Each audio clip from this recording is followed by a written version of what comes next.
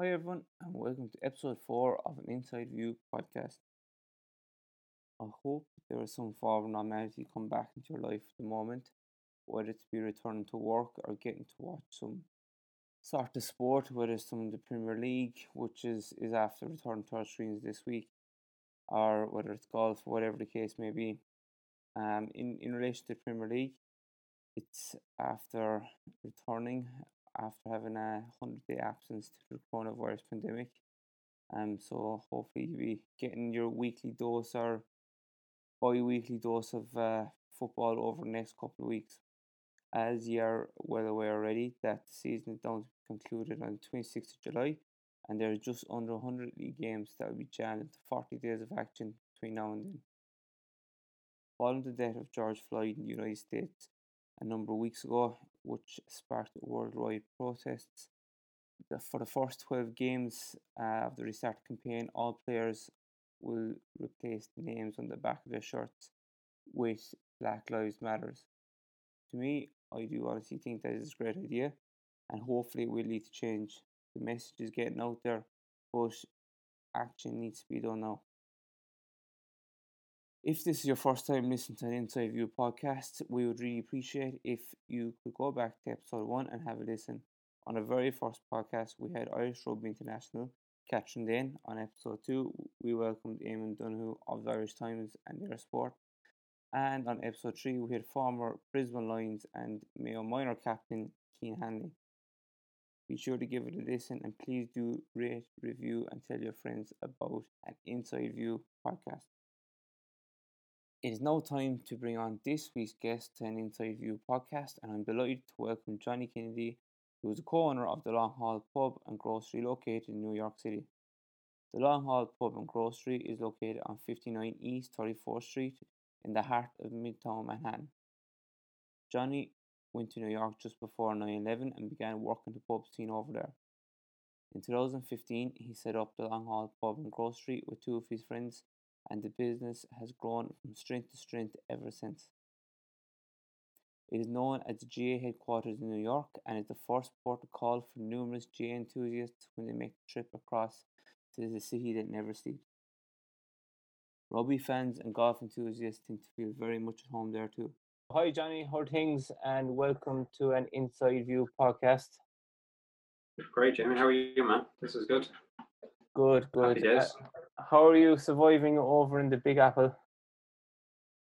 Yeah, doing good actually. Yeah, we where are we now? Like June. So we're in June. When did it all crash for everybody around the world? 16th of March was for us. So we had the long haul was open literally on the 16th. It's funny, I remember I was walking out on the 16th. There was a couple of Irish kids that are in the area and stuff like that, and I arranged them to come around to give them some of the Irish goods that because we have a grocery, for anyone that wouldn't know. We have the grocery section in there. So there's a couple of young lads that be good friends are from Limerick, and I loaded up the James and Dylan up with loads of stuff and the sausage rashers and everything. But even in your head, you were thinking like, yeah, this stuff is frozen. Some of it, maybe we'll get open. I don't recall having a day in my head that I thought that this would last for. You know what I mean? I really don't. Did I think I'd be still sitting here in June? I don't know. I don't think I did, because I had been following. See, for us, or certainly for me, I probably am. My missus slags me about this all the time. I watch all the news in Ireland. I literally would know more that's going on in Ireland than probably you do. I wake up from my misery. I get up in the morning. I listen to Joe Duffy. That's how bad I am. I'll go from Joe Duffy. I'll flick over then to Moncrief would be finishing out or something like that, and then I'd listen to Ivan Yates because he's just a madman. But so I'd had a good scope of what was kind of coming down the road for us, I felt, because Ireland were sort of a couple of weeks ahead of us all the time, it felt. So yeah, on the 16th, you're walking out, and I was like, and I've heard a few people saying this in the last few days, sports people on different shows in Ireland, I've heard them saying, there was a party at the start, you were like, oh, happy days, like, you know what I mean? It's March, weather's crap. We get a couple of weeks out of this. That wears thin pretty quick. But a while into it, I was still, this is grand. But the other side of it is we were due to open another place on the same day. We were due to open a new bar on the Westbury on 38th Street on the 16th. Now, that has its ups and plus side that it did and it didn't. So anyway, the plus is we didn't have any staff to let go of, so to speak. but we had a couple of bar staff, and unfortunately, like the likes of them had to go home. Like 2 of them had only literally moved over, so they had to go home because they'd no way of welfare, they'd no way of anything. And thankfully they did. Both of them, well, one of them especially, he get out that day.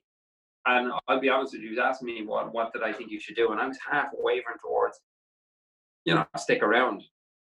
Because now there you go. I've answered my own question. I couldn't remember a date.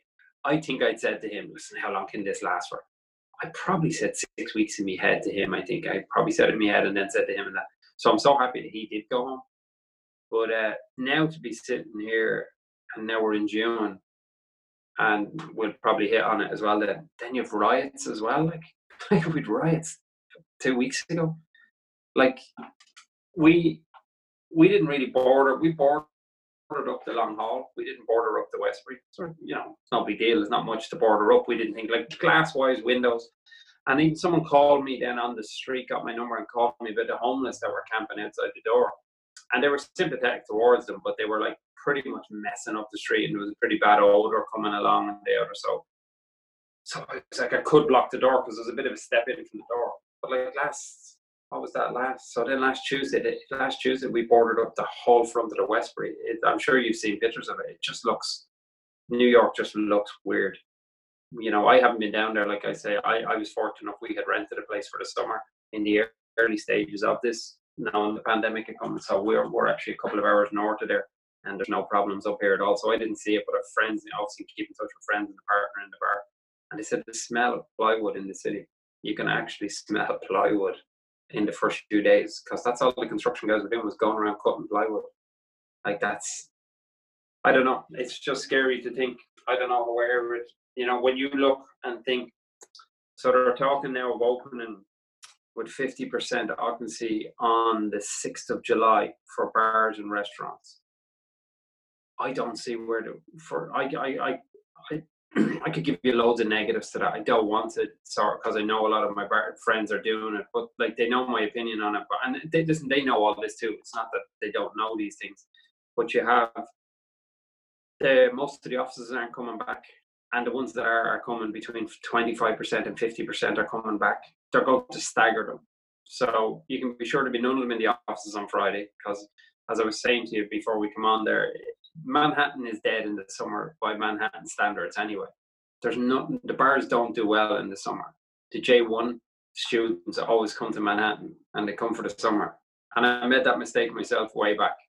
And I remember people saying to us, "Why you come to New York in the summer? There's no work here." Everyone just wanted to be in New York, you know what I mean? But it's true, there isn't, because the bars get quiet. People go to their holiday homes. People go up north, in around where I am now. They'll go out to the island, and they go to the Hamptons, they go to Montauk, and they go to all these places. So in general, the city is pretty quiet anyway, by New York standards. So now you're going to try open the bars at 50% occupancy on the 6th of July, whereas the 4th of July being the big holiday weekend, obviously here. I just don't see where that's where your expenses are going to start. Now, just to give people context, if you listen to this in Ireland, I would say 95%, if not more, 95% of the bar owners in New York do not own the building. So you're only leasing the building. So it's not as easy as just not opening, what I'm saying. So I'm telling people not to open, but you still have a landlord standing there, and he's saying to you, right, but now I've done you a favor up to now as regards, freezing your rent. Now it's open, and you're telling me you don't want to open. So there's that's the other side of the coin as well. So, but then again, the flip side, let's say I open the Long Hall. My landlord has been good to me up to now as regards to rent. He's frozen the rent. But if he sees me opening on the 5th of July, he's going to turn the switch back on and say, okay, now I need my rent. So I have 50% occupancy. I've no GAA, because we're a big GAA sort of bar. I've no students. You have no Broadway, so you have no tourists in town, and you have offices probably at 25% to 50% occupancy. And is he going to look for 50? Is he going to give me 50% off my rent? I don't see that happening. So you could open then just for the sake of being open, Jamie. So I don't. It's a scary time for the bar business. I think that a lot of bars will open this summer or this year, and they will a lot of them, and me included, who knows, a lot of them will be out of business then by January or February. That's when it'll become hard, and that's the sad reality, you know. Jeez, that's hard to take, that you don't know exactly what's down the line. It's the uncertainty, Yeah. and it's the fact that I suppose it's a quiet time in New York, and it's like you're saying, it has a positives and it has a negatives. So kind of from a business perspective, you're probably as well off to hold tough if you can. But like you're saying, you've the landlord then could be on your back at the same Yeah, time. yeah. The other thing is, just to give it a bit of context as well, there's a thing here that people in Ireland might be a little shocked by, but there's a thing here called the PPP loan. So all small businesses qualified for PPP loans. So a PPP loan went by, they would give you 4 times your whatever your payroll was for the week of February, say.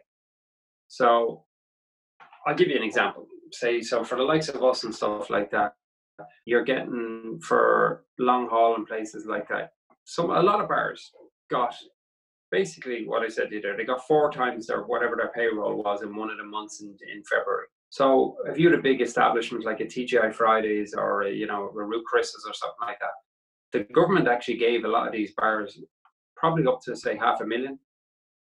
So their payroll going on the basis of that, that's what they gave them. So the deals of a PPP loan is you have to use it for wages straight away. So you bring everybody back, you take them off the welfare. So you put everybody back on the wages. So 60% of the money you got has to go to your wages. So it has to go through the PPP loan, goes towards the wages. The other 40% is to help pay your utility bills and your rent. But the point of this story is, if you use that PPP loan to everything that the government guidelines tells you to do, the loan is forgiven. So some of these places got up to $500,000, and if they use that loan properly, they don't ever pay it back. Now, people bash America a lot of times, and it's an easy time to bash them right now with Trump and all. But that's an amazing thing that we've all got. Like, I have friends that are in the restaurant industry in Ireland, and they haven't got squat. They haven't been helped out in any shape or form. Small businesses, anything, nothing. So, on an American perspective, you gotta hand it to them. That is amazing. Now, there are some things have changed, and they've extended the time to use it. So it was originally starting out that it was 8 weeks you had to use it, but that wasn't really working, because here we are sitting here now. How many weeks are we all? Like 10, 12 weeks now, whatever, nearly 3 months. So they've extended it now to 24 weeks you have to use it. So I've got one for the long haul.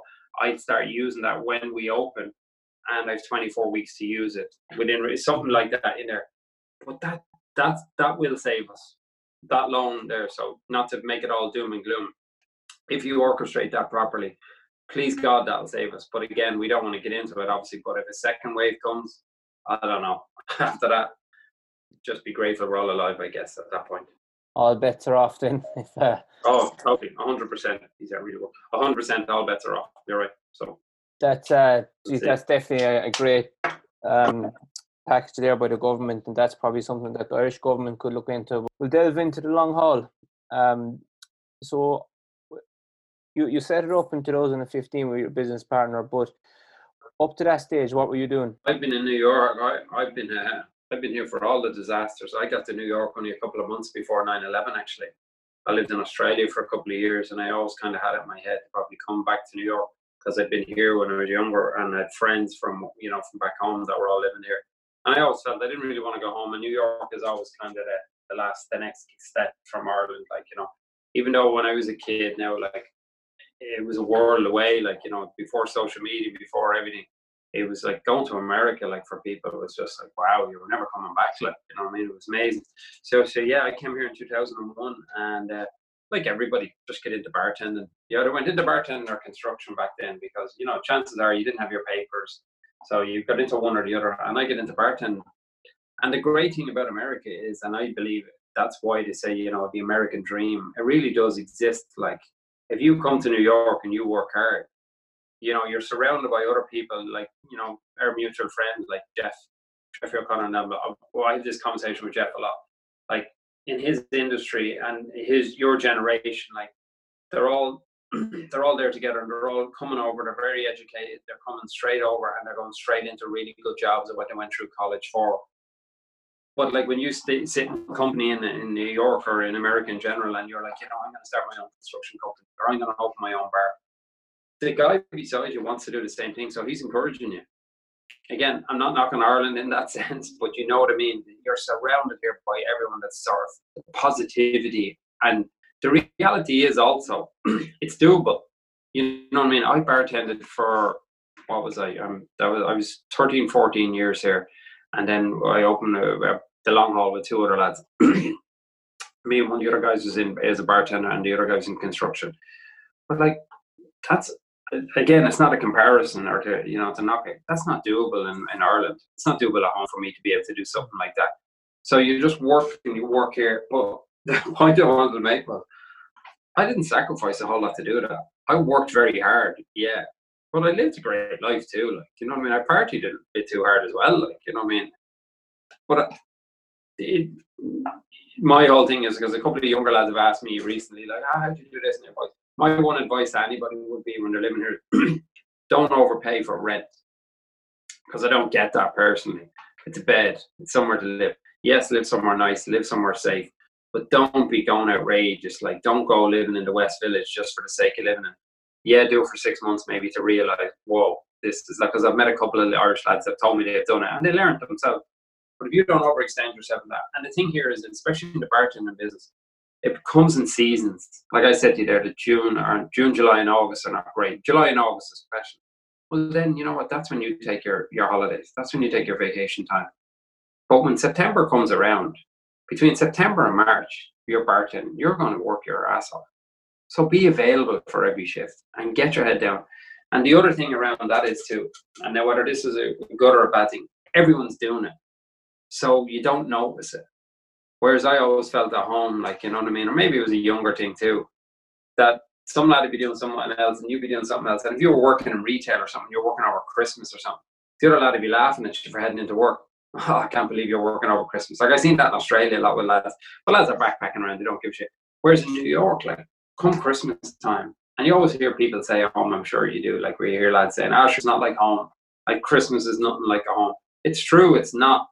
But at the same time, I think that's a good thing in a way, because, you know, especially when you're illegal, you couldn't go home for Christmas. So the last thing you probably wanted was something that was similar to home. Now, not everyone might agree with me, but I always felt I didn't want it to be like at home, because then that would even remind me more that I can't go home. You know what I mean? So I didn't mind. Like, I was back from work on St. Stephen's Day. You know what I mean? Now, I remember the first year that I was thinking, that's going to be shit. You know, it wasn't St. Stephen's Day, it was Tuesday. It wasn't the same. Like, I wasn't down in the pub watching the races with the lads. So it didn't make any difference to me. Like, best night out in Ireland is probably arguably Stephen's night. It's brilliant. Like, but I wasn't thinking that way. And I was fortunate enough when I'm here and I'm old enough to think there was no social media. I wasn't looking at the lads running around the local and stuff like that. So yeah, that was me. Bartended, worked my ass off and been here. But the progression is, and it's similar like for Jeff and the lads in construction, the progression is here, if you're a bartender, the goal is to get your own bar. No matter what, everyone says, do you ever think of getting your own place? And then you start thinking about that. And one of my best mates, or one of my longest mates in America, owns the Mean Fiddler, and he owns a lot of them bars. And he and I all lived together. We all lived in the same building. His sister and I were roommates and all. And I remember when he got that bar, when he got the Mean Fiddler, I remember him and his brother Pat got it, Michael and Pat McNamee. I remember the lads getting that bar. And I was like, Jesus, if he can do it, I can do it. Because, you know, he and I hung out together all the time. We lived in the same building. We both worked bartending in Midtown. And that was a realization, like, you know what I mean? And then the lads got their second bar and stuff like that. And that's what's great. Now, it was all great up to the 16th of March. It was a great idea to have a bar up to the 16th of March. But now I should have stayed in school and became something else. Every industry is affected now at the moment. But I suppose on that point, what you said there is it's, you know, when you're over in New York, you're all in the same boat. And it's the circle of friends. You're all, and everyone's positive. The positivity just bounces off each other, and you drive each other. Well, the big thing is, and this is not a sly against anything, like, you know, from where you're from, or the area where you are from, you inherit your friends. I inherited my friends growing up. You inherit them through where you live. When you leave home, you choose your friends. And that's no disrespect, but it is true. Like you can count. You're up in Dublin now, and I'm sure that your network of friends is getting a little bit. Your network of friends that you grew up with is probably getting smaller and smaller as you get older and older. And it'll get to a point where it really will be three of them. Three is not a bad number, because then there's four of you can fit in a cab, you can play golf together. Four is good. Whereas if you're in New York or Australia, Sydney, wherever, Melbourne, if there's a guy in the group and he's a bit of a dick in the bar that night, that's fine. But you won't be in his company the next night. You just won't. And he might think the same of me and you, so he won't be in our company. Whereas if you're down the railway bar in Camp there, you can't avoid him the next day. He's coming with the bar. You and him have to hang out in that bar. So you'll end up for years just being that. The next thing you're on trips from going to United and Liverpool games. Jesus Christ, like. But you're friends with the other guy who's the middleman who's putting up with the two of you. You know what I mean? And it's true, like, you know, they're the type of lads you've only enough tolerance in your body to see them at Christmas time when you come home. Yeah, there he is. And again, he probably thinks the same of me and you, so it's okay.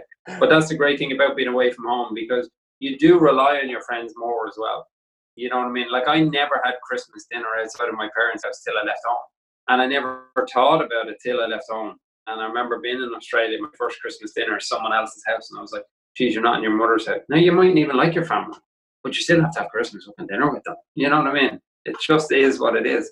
So you end up relying, and then you start looking at the other people in that room at that Christmas dinner, and you're thinking, it's a pretty big deal. Like, I'm having Christmas with these people. It ends up, I think that mightn't necessarily be the case with your generation now, or lads, but I think that's very much more so when you're undocumented in the country, because your hand is forced. You know, you have to be.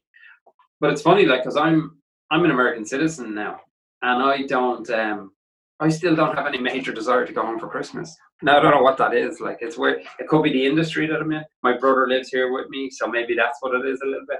But I keep saying, oh, we're going home for Christmas. And people say to me all the time, do you not be interested in going home for Christmas? I'm like, no. Give me the long evenings in Ireland in the middle of summer where you can go to, like, the Gaelic grounds or Crow Park, play golf all week, and then go to a game at the weekend.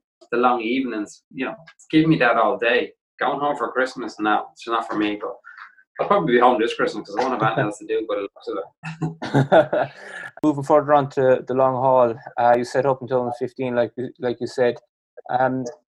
Why did you set it up? Is it because was it something that you always aspired to once you landed over there? Yeah, I think it's kind of like, again, it's a bit of a progression in everything you do here.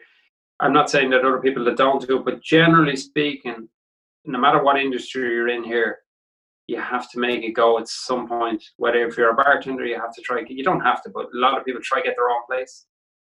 And if you're in construction in any shape or form, you generally try to get your own construction company or get involved in some way. Now, again, I'm not saying everybody, but at some stage, I can nearly guarantee that everyone has thought about it or has been offered to do it. You know, if you're a bartender, because you think about it, if you're a bartender in New York, and this is a prime time to talk about this, if you're a bartender in New York over the years and you lost your job, that was it. You lost your job. Like, there was no backup plan. As in, you know, it wasn't like you had something to fall back on. So a lot of lads, what they'll do is in a bartender here, they'll get into one of the high-end steakhouses or into a hotel or something like that. So I'm sure you've heard it over the years, whether it be movies or people. Insurance is a massive thing here. So for lads to have health insurance. So if you're a married guy and you're a bartender and you have young kids, the key is for you to get into one of them jobs. So that's the other avenue. But for me, like, you know what I mean, I was single at the time, like no kids or anything. So it was always going to be a plan to get into the bar business. So I'd never had any plan of, you know, doing any otherwise. But like when I said, my missus now she'd be supportive with me of doing it as well. Like, she's in the same game. She manages the place too. So we were adamant that that's what we wanted to do. So yeah, just went from there. And it's a very tough thing to do, but I wouldn't change it. Even in this current pandemic, I wouldn't change it, you know. So that was the plan.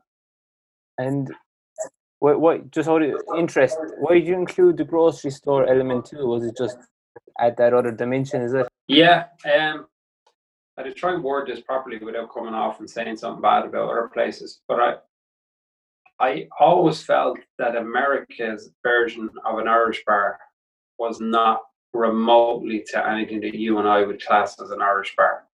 But I wasn't having to go with the Irish people, or me included. Like, I've worked in a lot of them Irish bars, and a lot of these bar owners they weren't necessarily trying to sell it as an Irish bar.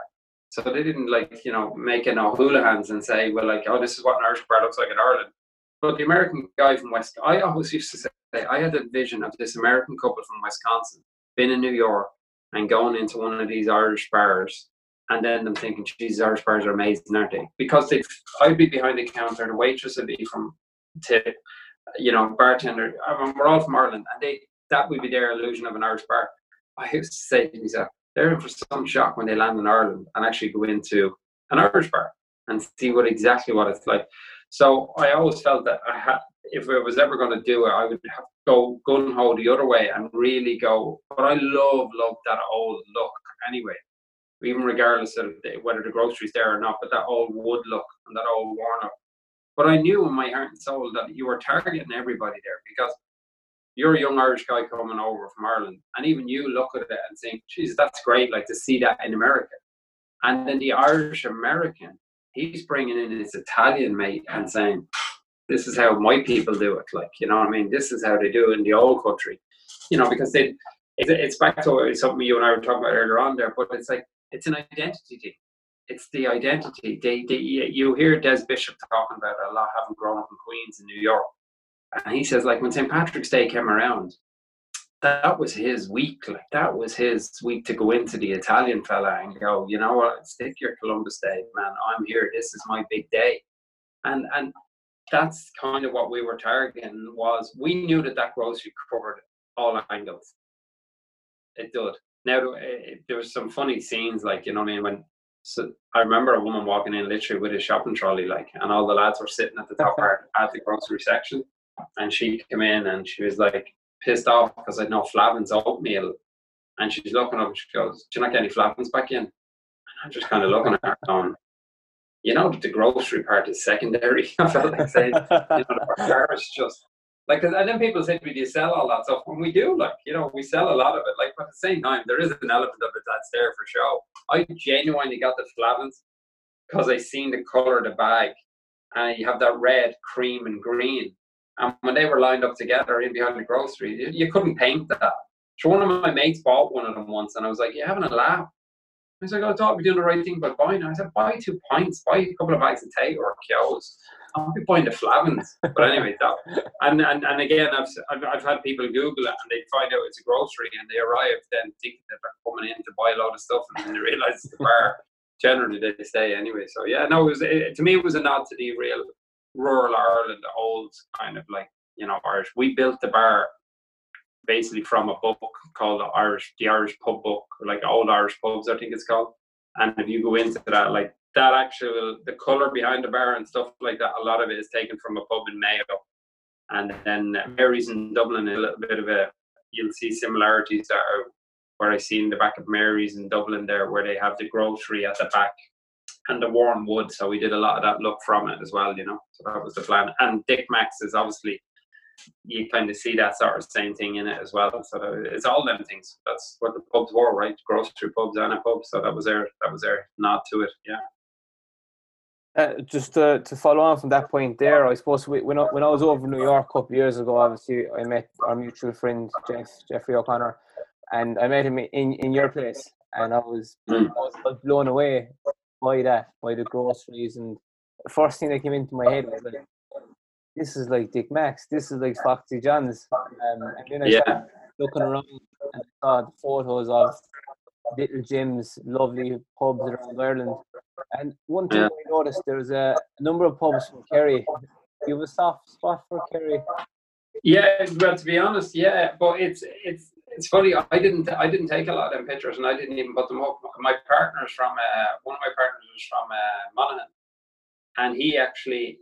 So go back to 14, I think it was, and we went and did the Ring of Kerry. We went down to my friends in Waterville, and we stayed there for a few days playing golf, and then we did it all the way around over the pass and back into Killarney. And he loved it that much that he went back a year later with his family, and he got a house in Dingle. And he stayed in Dingle for the period of time with his family, her family, but he stayed for 2 weeks. So he came back with all them pictures on his phone. Like, all them pictures were literally taken from his phone. Oh. So, but there was a man, and I don't know who the guy was now, but I was saying this to someone in New York. I've said this story to a few people in New York, and they knew straight away who it was. But for people that don't know where the Long Hall is, it's on 34th Street between Park and Madison, which is a two-way street, which basically means that's where the fire department, that's where the NYPD comes. It's basically like a dual carriageway. You do not park on them streets because they're so busy. But some guy from Kerry pulls up, and he comes up and he parks his big truck up on the footpath. He comes into the bar. He's blonde hair, kind of fair hair, big man. Comes in and he's like, "What's the Kerry connection with this bar?" But I would never say there is no Kerry connection, because the majority of my friends at home, outside of like what I grew up with, would be from Kerry. Like, that's why I spent so much time there. And also, I was like, well, I didn't want to say there's nobody from Kerry connected to it, like straight out. Hence the reason why we say Jeff is a partner. Yeah, and Jeff tells everybody that it's him. But and straight away he spotted the South Pole and he goes, "That's my local," and he was delighted with it. But you know what? It happened accidentally in some ways. But I would recommend it to anyone. It's as in, if there's 2 or 3 in a bar and you are from such and such a county, pick another county and go with that. Like, because it doesn't. There's no like, oh, they just went with his team or they went. Because like there's Dublin stuff in there, there's Sligo stuff, and there's Monaghan. Like, that's where the 3 of us are from. I'm Dublin, Coll, Sligo, and Jerry's Monaghan. But there's definitely more of a Kerry thing in the bar. Like, the bartender said it to, I don't know if you know, Owen Moriarty owns the Seaview in Waterville. And Owen would have been in there a lot. And he said it to Owen, Owen says, "Jesus, more Kerry this bar is getting." And the bartender, Chris from Wexford, and he says, "I'm just waiting to come up someday and see the bar, the door painted green and gold." Like, you know what I mean? It's just, but I suppose another way, and not to be morbid about that, but Kerry probably is one of the places of Ireland that was most hit by immigration over the last 40 years, and will continue to be. Like, you work in Dublin, so if you could think of it from that perspective, if you were going to open a bar and call it the Kerry Man, like similar to one in Chicago, it would be one of the better ones to pick. But I know Mayo and places like that are similar. But who'd want a bar full of Mayo people anyway? So it wouldn't be calling it that way. My grandmother's from Mayo. I shouldn't be saying that. to continue on that point with Mayo, I was over in New York last year for the New York and Mayo game, and what I was blown away with was the identity of the Mayo people around. I know Mayo is a very proud county anyway, but just going with that, how important is the GAA in New York for the Irish community? Oh, it's like, I never realised it as much till I got the bar. I realised it before like that, but I realised it really when I got the bar, and we kind of really went for the GAA thing with the bar. We felt that the GAA was kind of, now a lot of bars had it over the years, and it's no disrespect again to any bar, but we felt there was a good market there for us to go after and call ourselves like the GAA headquarters, and to really just target that type of thing. And again, like, I think it's the GAA has changed so much, hasn't it? Like, in 10 years, like, it's became, sexy. It's became like kids, girls, the jerseys and all. So I really thought that there was this type of market there for it. But then I started realizing much more myself. It's the GAA probably in every major city, but in New York, it's their whole identity. It's it's back to the Des Bishop. That's your sport, that's your identity, but that's your county, that's your town, that's your club. Like, if you look back as far as Larry Tompkins, who plays like for Cork, but from Kildare, like, he doesn't end up in Cork. He doesn't become the Larry Tompkins we all know without New York. It's just not happening. He would have stayed in Easttown, never played for Kildare, probably fell out with them, much like his brother did, but ends up in New York. And his love of Gaelic Park and just the whole thing, like, they had thousands of people up there back then. Thousands of people every Sunday. Because again, you're going back, no social media, no meeting points. And again, the other thing about it, Jamie, and it's before both of our times, but certainly before your time anyway, a little bit of mine. A lot of these people were forced to come here. They didn't think like you and I and say, let's go live in New York. Like, I see kids now moving to Bushwick, like, and 5 of them in a 2-bedroom, just so they can say on Instagram that they live in Bushwick. You know what I mean? I said to one girl who was working with, just go down and take a couple of pictures. I said, nobody care. Well, like, it's getting back to, like, don't overpay for rent. But it's great that they're like that. It's great that because they're educated. They're only going to do it for 2 years, and they're going to move home, or they're going to move to London, they're going to move back, and they're going to do it. Back then, if you didn't go to Gaelic Park on a Sunday, you had a full 2-week period without being on your social media. That was their social media then. You went up, you got a newspaper on a Monday. the newspapers come into 2 or 3 bars, a bar in Queens and the bars in the Bronx. So the identity of GAA arguably kept people alive. They had no other thing. That was their identity in America. And to still see it to this day, like, lads coming over to play for New York, like Jamie Clark over the years, different players from different counties, like when Johnny's there playing in the hurling and the football with them, and Johnny was training them this year, Johnny Glynn, like, these are lads that are county players at home that could easily be, but their love for America was why they wanted to stay, and the quality of life and stuff like that. But to still have the GAA on their back door and to have that, I'd argue it. Like, this is not my prime example. I used to slag off GAA. I'd be having a crack about it, calling it mud ball. I'd be like, now we run a bar that's called the GAA headquarters. You know what I mean? I haven't missed an All-Ireland final since 2012. Like, I was at the Munster hurling final last year, but I love it. I really do. Like, I'm the classic American. Yeah, like the plastic paddy now. I'm nearly the plastic paddy now. I'm the American citizenship. The only thing is, I'm not falling asleep in Croke Park on one of them benches or something like that. I'm not interested in watching the game. But I to answer you realistically, that's it. It's their identity, isn't it? They're in America. For Mayo fans and stuff, like, to see what Mayo fans did there last year, like into Times Square, like, that is phenomenal. Like, and great credit to them. Like, the police thought there was going to be a riot. I know it's funny we're joking about riots now, but the police, I heard David Brady, I think, off the ball, and someone had told him that they were notified that the police thought there was actually going to be a riot in Times Square, and they had a lot of riot police to turn up for all these poor Mayo fans that just wanted to get in and sing Mayo, Mayo, Mayo. Correct. It's brilliant. I love it. I think it's great.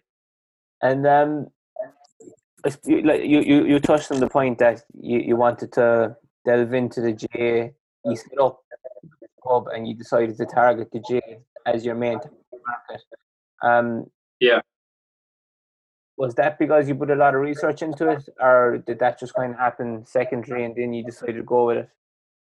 I tell you, I started going. I got my citizenship back. I started going home a good bit around the All Ireland weekends. That time I told you where we did the road trip, well before we had the bar. And I probably accidental research. Started looking at it. There was a lot of people like GAA Go is a big thing. Everyone has GAA Go over here and they'd have it on the phone.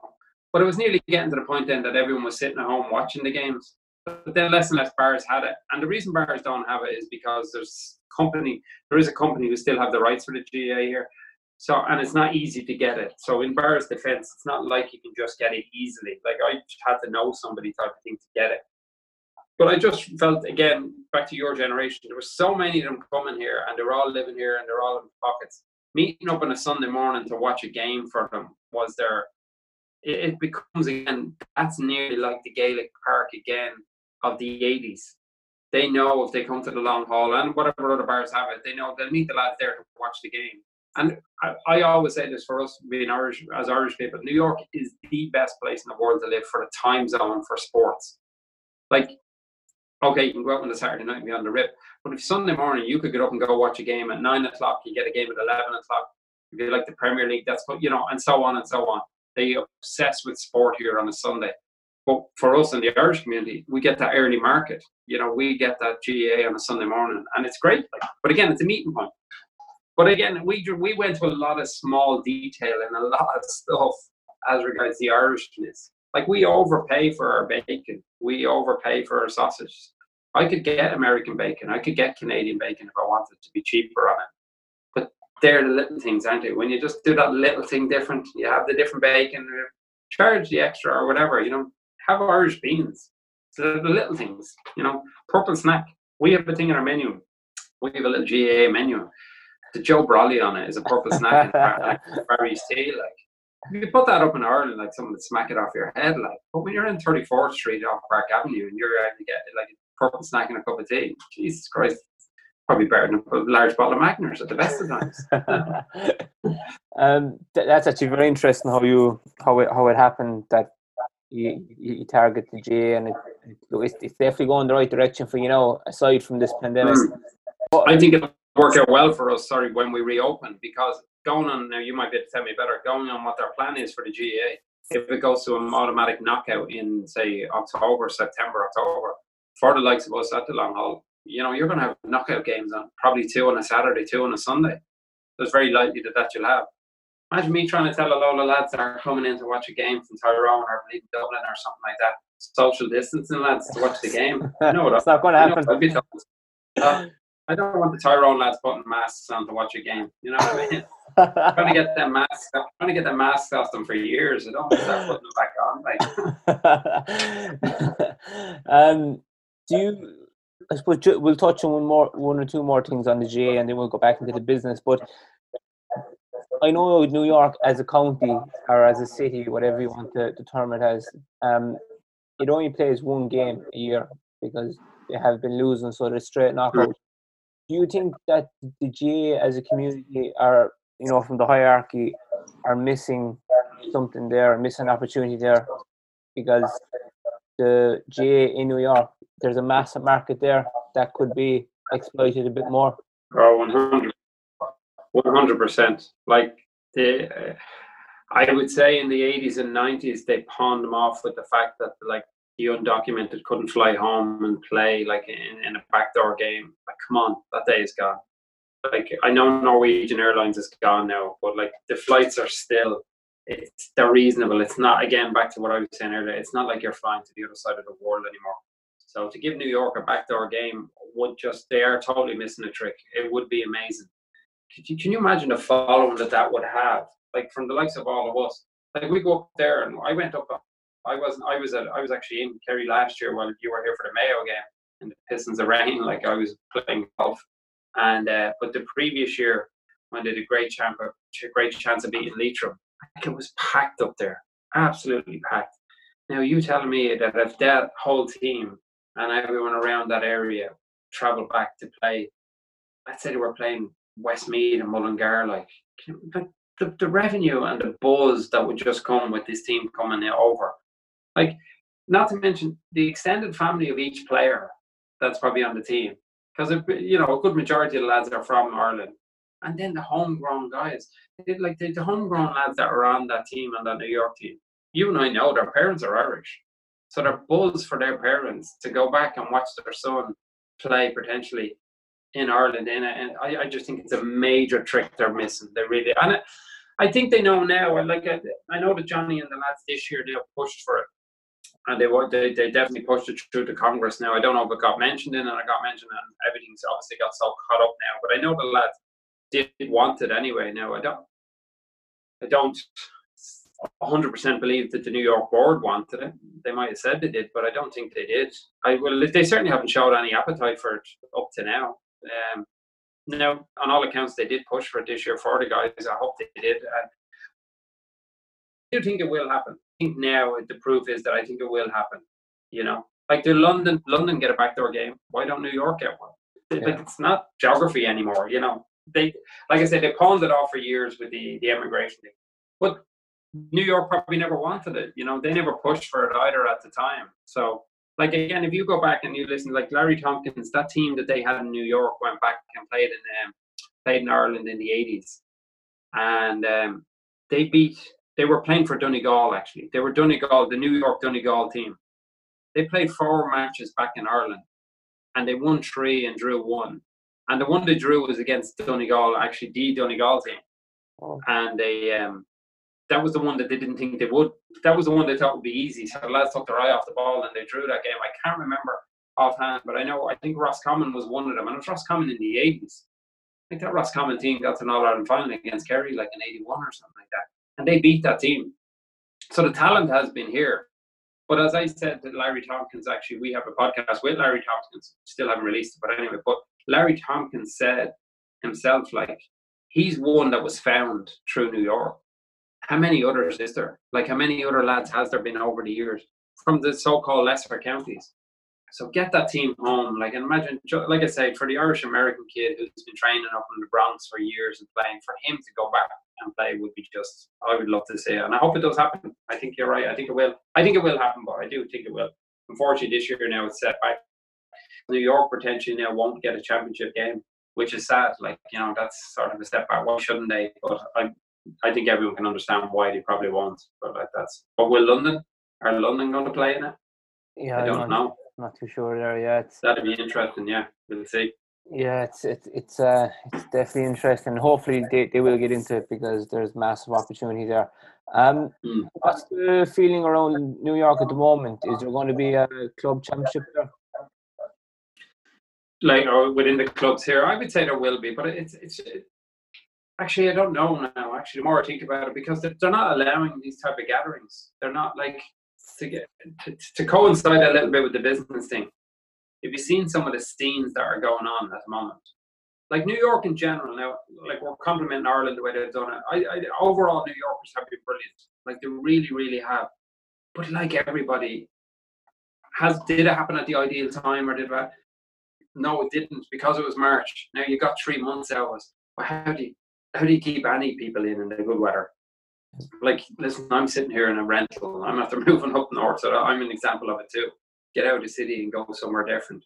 That has been a major problem for New York. So, as regards to the lads playing any championship games, I can't really see it. Yeah, I just don't see how they would do it. But again, a lot of like the hurling, especially, I know a few of the lads through Hoboken that have won it the last couple of years. They don't have many games in the height of the season. Like most of their games sort of run at the end of the summer. So hopefully, come August, September, it might be a little bit easier for them. So maybe football-wise, I don't know. I couldn't see there's definitely a lot more games in the football. Like you know what I mean? Like Monaghan, Donegal, and Kerry would be the three kind of big. Well, Sligo won it last year actually with the lads, with Johnny and Brian and that. So I don't know. I couldn't imagine it because also what's a big loss is the students. Mhm. A couple of the day winners over the years would have played, like you know what I mean. It would have been a good opportunity for them. That's something I think we could probably don't want to waste too much time on it, but then that's something that you could hit on. The whole Jay Warner generation, they're the ones I really feel sorry for because that's that 1 year in your life that ends up it ends up mapping out your life for some people. That 1 year in New York, that 3 months in New York, in like anywhere in America, then you see that they all come back on a visa. Some of them end up living here, and you'll ask them, what brought you to America? Well, I came on the J1. Like, where do they miss out now? You feel really sorry for them. I know it doesn't seem like a big deal, but I feel really sorry for them. I believe they're down in Wrekin Cork, I've heard. They're in some part of Cork. I heard someone giving out about it the other day on my JoJo feed misery the other morning. I heard someone giving out about it. On that, on something you touched on there, we've spoken about the J. It is what it is, and look, hopefully it will return in the next couple of months. But currently in New York, that's what it's like. We've seen the images, writing, protesting, and it's fairly frightening to watch. Yeah. Again, as I said earlier on, I watched too much news. I noticed, like Irish news, I noticed in the early stages, I'd watch the 6-1 news, and I would inevitably get a text message or two from people I mightn't have heard from in a long time, which was really nice, which I'm sure we've all done that, you know what I mean? Everyone has got in touch with people we hadn't heard from a long time. I don't know, maybe it's just me. The news just seemed, and they weren't portraying it badly, they were portraying it as it was, but it just looked so much worse. Because we keep saying lockdown. You guys had a lockdown. We didn't really have a lockdown. We were told to self-isolate, but they didn't enforce it. You could have been out walking around and doing it, but people did the right thing. I think what it is, and even though you hear the figures sometimes, you know, but it's hard for people at home to understand. Like when you hear the numbers of people dying in New York, like there's more people in Queens than there is in the whole of Ireland, like, and the whole Ireland. It's very similar anyway. Like I think there's over 4 million. I think there's about 4 million people in Queens. Like. So when you do the maths on that 4 million Queens, I think there's a little less in Brooklyn. I think Manhattan is a couple of million as well, and then New Jersey and the outer skirts and all this in Connecticut. Like you could drive for an hour, like within an area, and you're covering an area where there's like 15, 20 million people live very easily. So when you start hearing these numbers, the big thing about it was Queens got it so bad in around the Elmhurst. That was one of the hotbeds of it. It's a big immigrant neighborhood. It's a big Hispanic neighborhood, and generally in a lot of these families, they live in small pockets together. Like you could have 3 generations in one of them houses, and there's nothing you can do about that.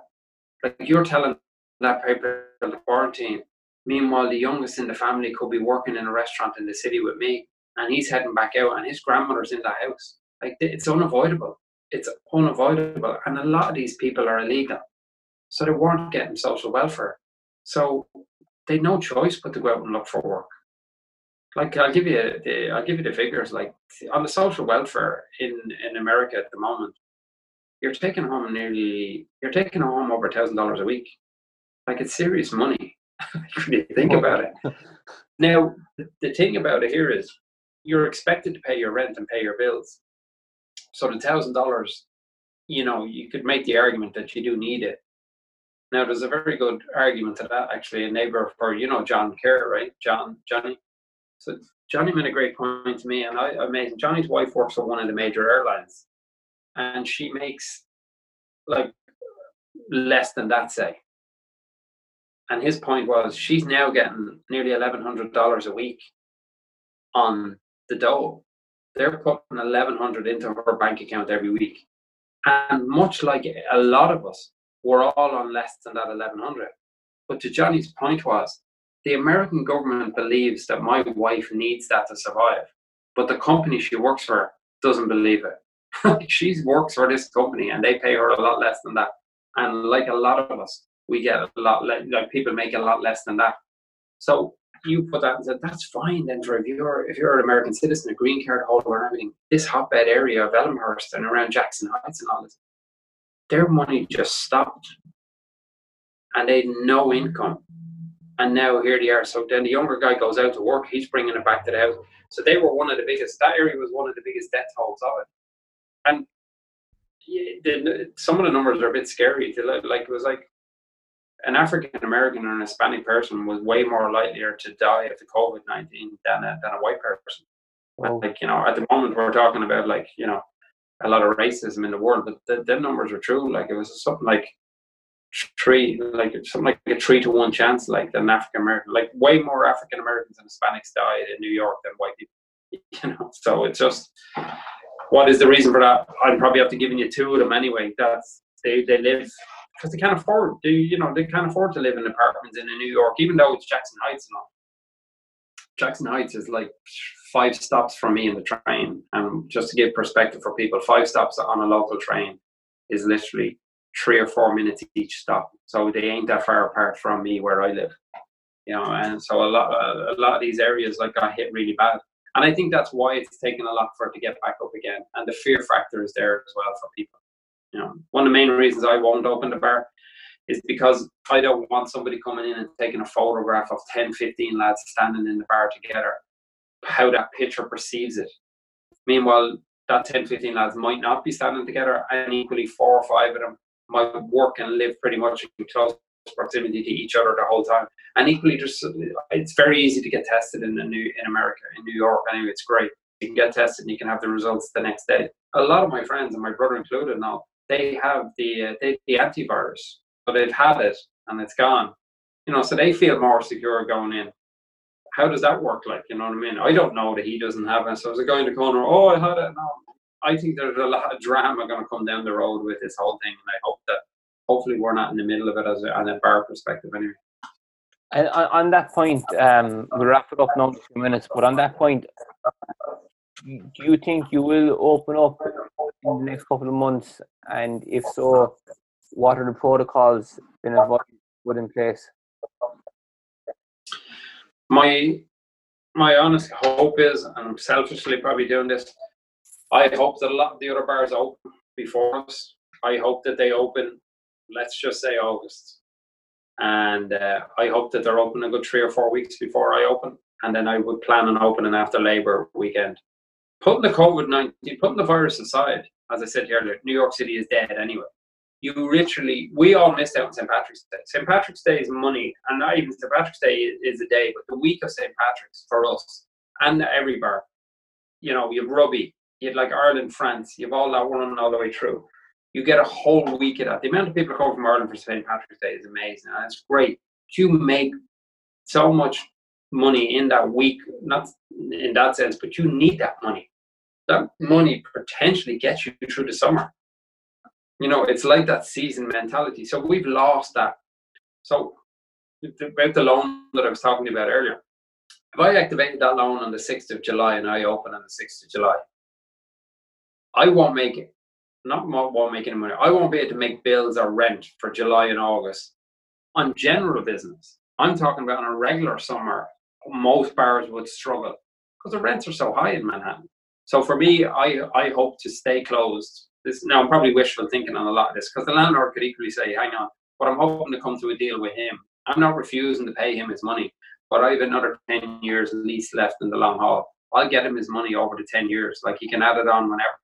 But if I open, I know this for a fact, Jimmy. If I open in July, I will start losing money straight away through July and August. So I'm in a minus there already. I'd rather just be in a minus to him for rent. I don't need to be in a minus for the electricity, for food, for staff. And also, the whole thing, I said to you that the 1100, and this is going to be a big factor for New Yorkers.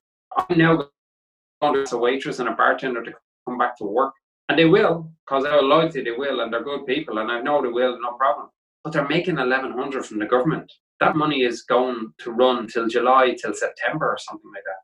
So that's another thing I don't want on my conscience as well, like that I bring them back. Why not wait till September? Then I can activate the PPP loan. Then I can start paying them wages. But then I can start bringing customers in. Well, where I said to you earlier, where I'm selfishly saying it, I want the other bars to iron out all the cracks. I want them to have all the cream. Listen, I'll give you a quick one. I'm in a place called Newport, Rhode Island at the moment. I arrived here last Monday week, and that was the first day that all the restaurants lifted, that everyone was allowed in. First day I walk in, an Irish girl owns a restaurant up there. I had to fill out a form. I had to put my name. I had to put the date. I had to put the names of everybody with me, phone number and everything. It's for, to trace where it is. By the end of the week, that form had got down to just give us your name and number. They'd already got sick of it because people weren't taking it serious. Now, everyone up here is wearing these dodgy masks. I showed there. Not to say that they look like a dodgy art or something like that, but everyone wears these. You walk around like this. I can't believe in Ireland that they're not doing masks, but that's a whole other podcast. You walk into a restaurant, you wear this. You walk into a shop, you pull it up over your face. Everyone does it. And then when you sit at the table, you can take it off. You're fine. You can do all them things when you're in it.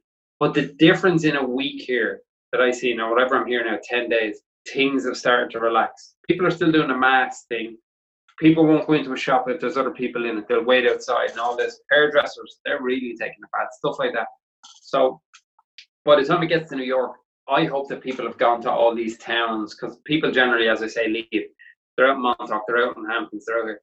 I hope then by September, when people get back to New York, they'll kind of be, I don't want to say they're over it, so they're just going to walk around like lawlessness, but they'll be used to the mask. They'll be used to doing the right thing, is my hope. And then you can somewhat, because bars cannot survive on 50% occupancy. It's just not possible. Same in Ireland, they can't do it, Jamie. Did many Irish leave, when the pandemic hit? Did you see a lot of Irish leaving? Sadly they did. Again, we spoke about this the other night with somebody from one of the centres actually, and they a lot of them that were illegal, Jamie, had to leave because they know. Actually, I should give a mention. They know social welfare and they know things, but I don't know if you're familiar with it. You can look it up. There's something. There's a thing called the Ashleen Centre here. They're based up in the Bronx. Amazing. Well, real quickly, they basically set up a thing, Sláinte 20. They raised over $400,000, and they paid that to people. It blew my mind. I spoke to a lady the other night on it who runs the Ashleen Centre, Sandra Feely, and I mean, blew my mind. So she told us that 450, just basically short of $500,000, and that money came in from everywhere, but generally came from Irish circles. Now I believe the Irish government donated as well. They gave a big chunk as well. So, but you're talking about people again. I mentioned the Spanish earlier on. That was the Irish as well. There's a lot of Irish here. What blew my mind is this thing has also highlighted how many Irish are still illegal living in America. Like she said, 80% of the people that got money from that were undocumented. Like that they just, and that kind of blew my mind. And she said, like, they went through that money in the early stages. They raised over 100,000 very quickly. And she said that 100,000 was gone equally as quick. And, you qualified from a bomb. You basically showed that you were working. And it was generally people in my industry. It was people in the service industry and in construction. So your bartenders, your waitresses. But to answer your question, the amount of young people have gone home that I've seen, and unfortunately, their hand probably got forced. Were they planning on going? Probably would have gone in probably the next 2 or 3 years. You will see over the years. I still didn't think on, but it obviously is. You'll see a lot of people come over here and they realize the money they're making. You've been here, Jimmy. You see it, like, and I'm telling you what the dole is. So I'll give you a spectrum of what a bartender or a waitress or a construction guy could make. Someone gets their head down and works really hard in that short period of time. They end up getting married and have a couple of young kids, and they're from, like, say, Kilkenny or somewhere like that. They're thinking, they see the money and they think, let's do 5 years and go home. That'll get the deposit, that'll get the house half paid for, might have a bit of land. And I've seen lads do that for generations. That's been going on. Now out of nowhere, their hand was forced and they're gone home.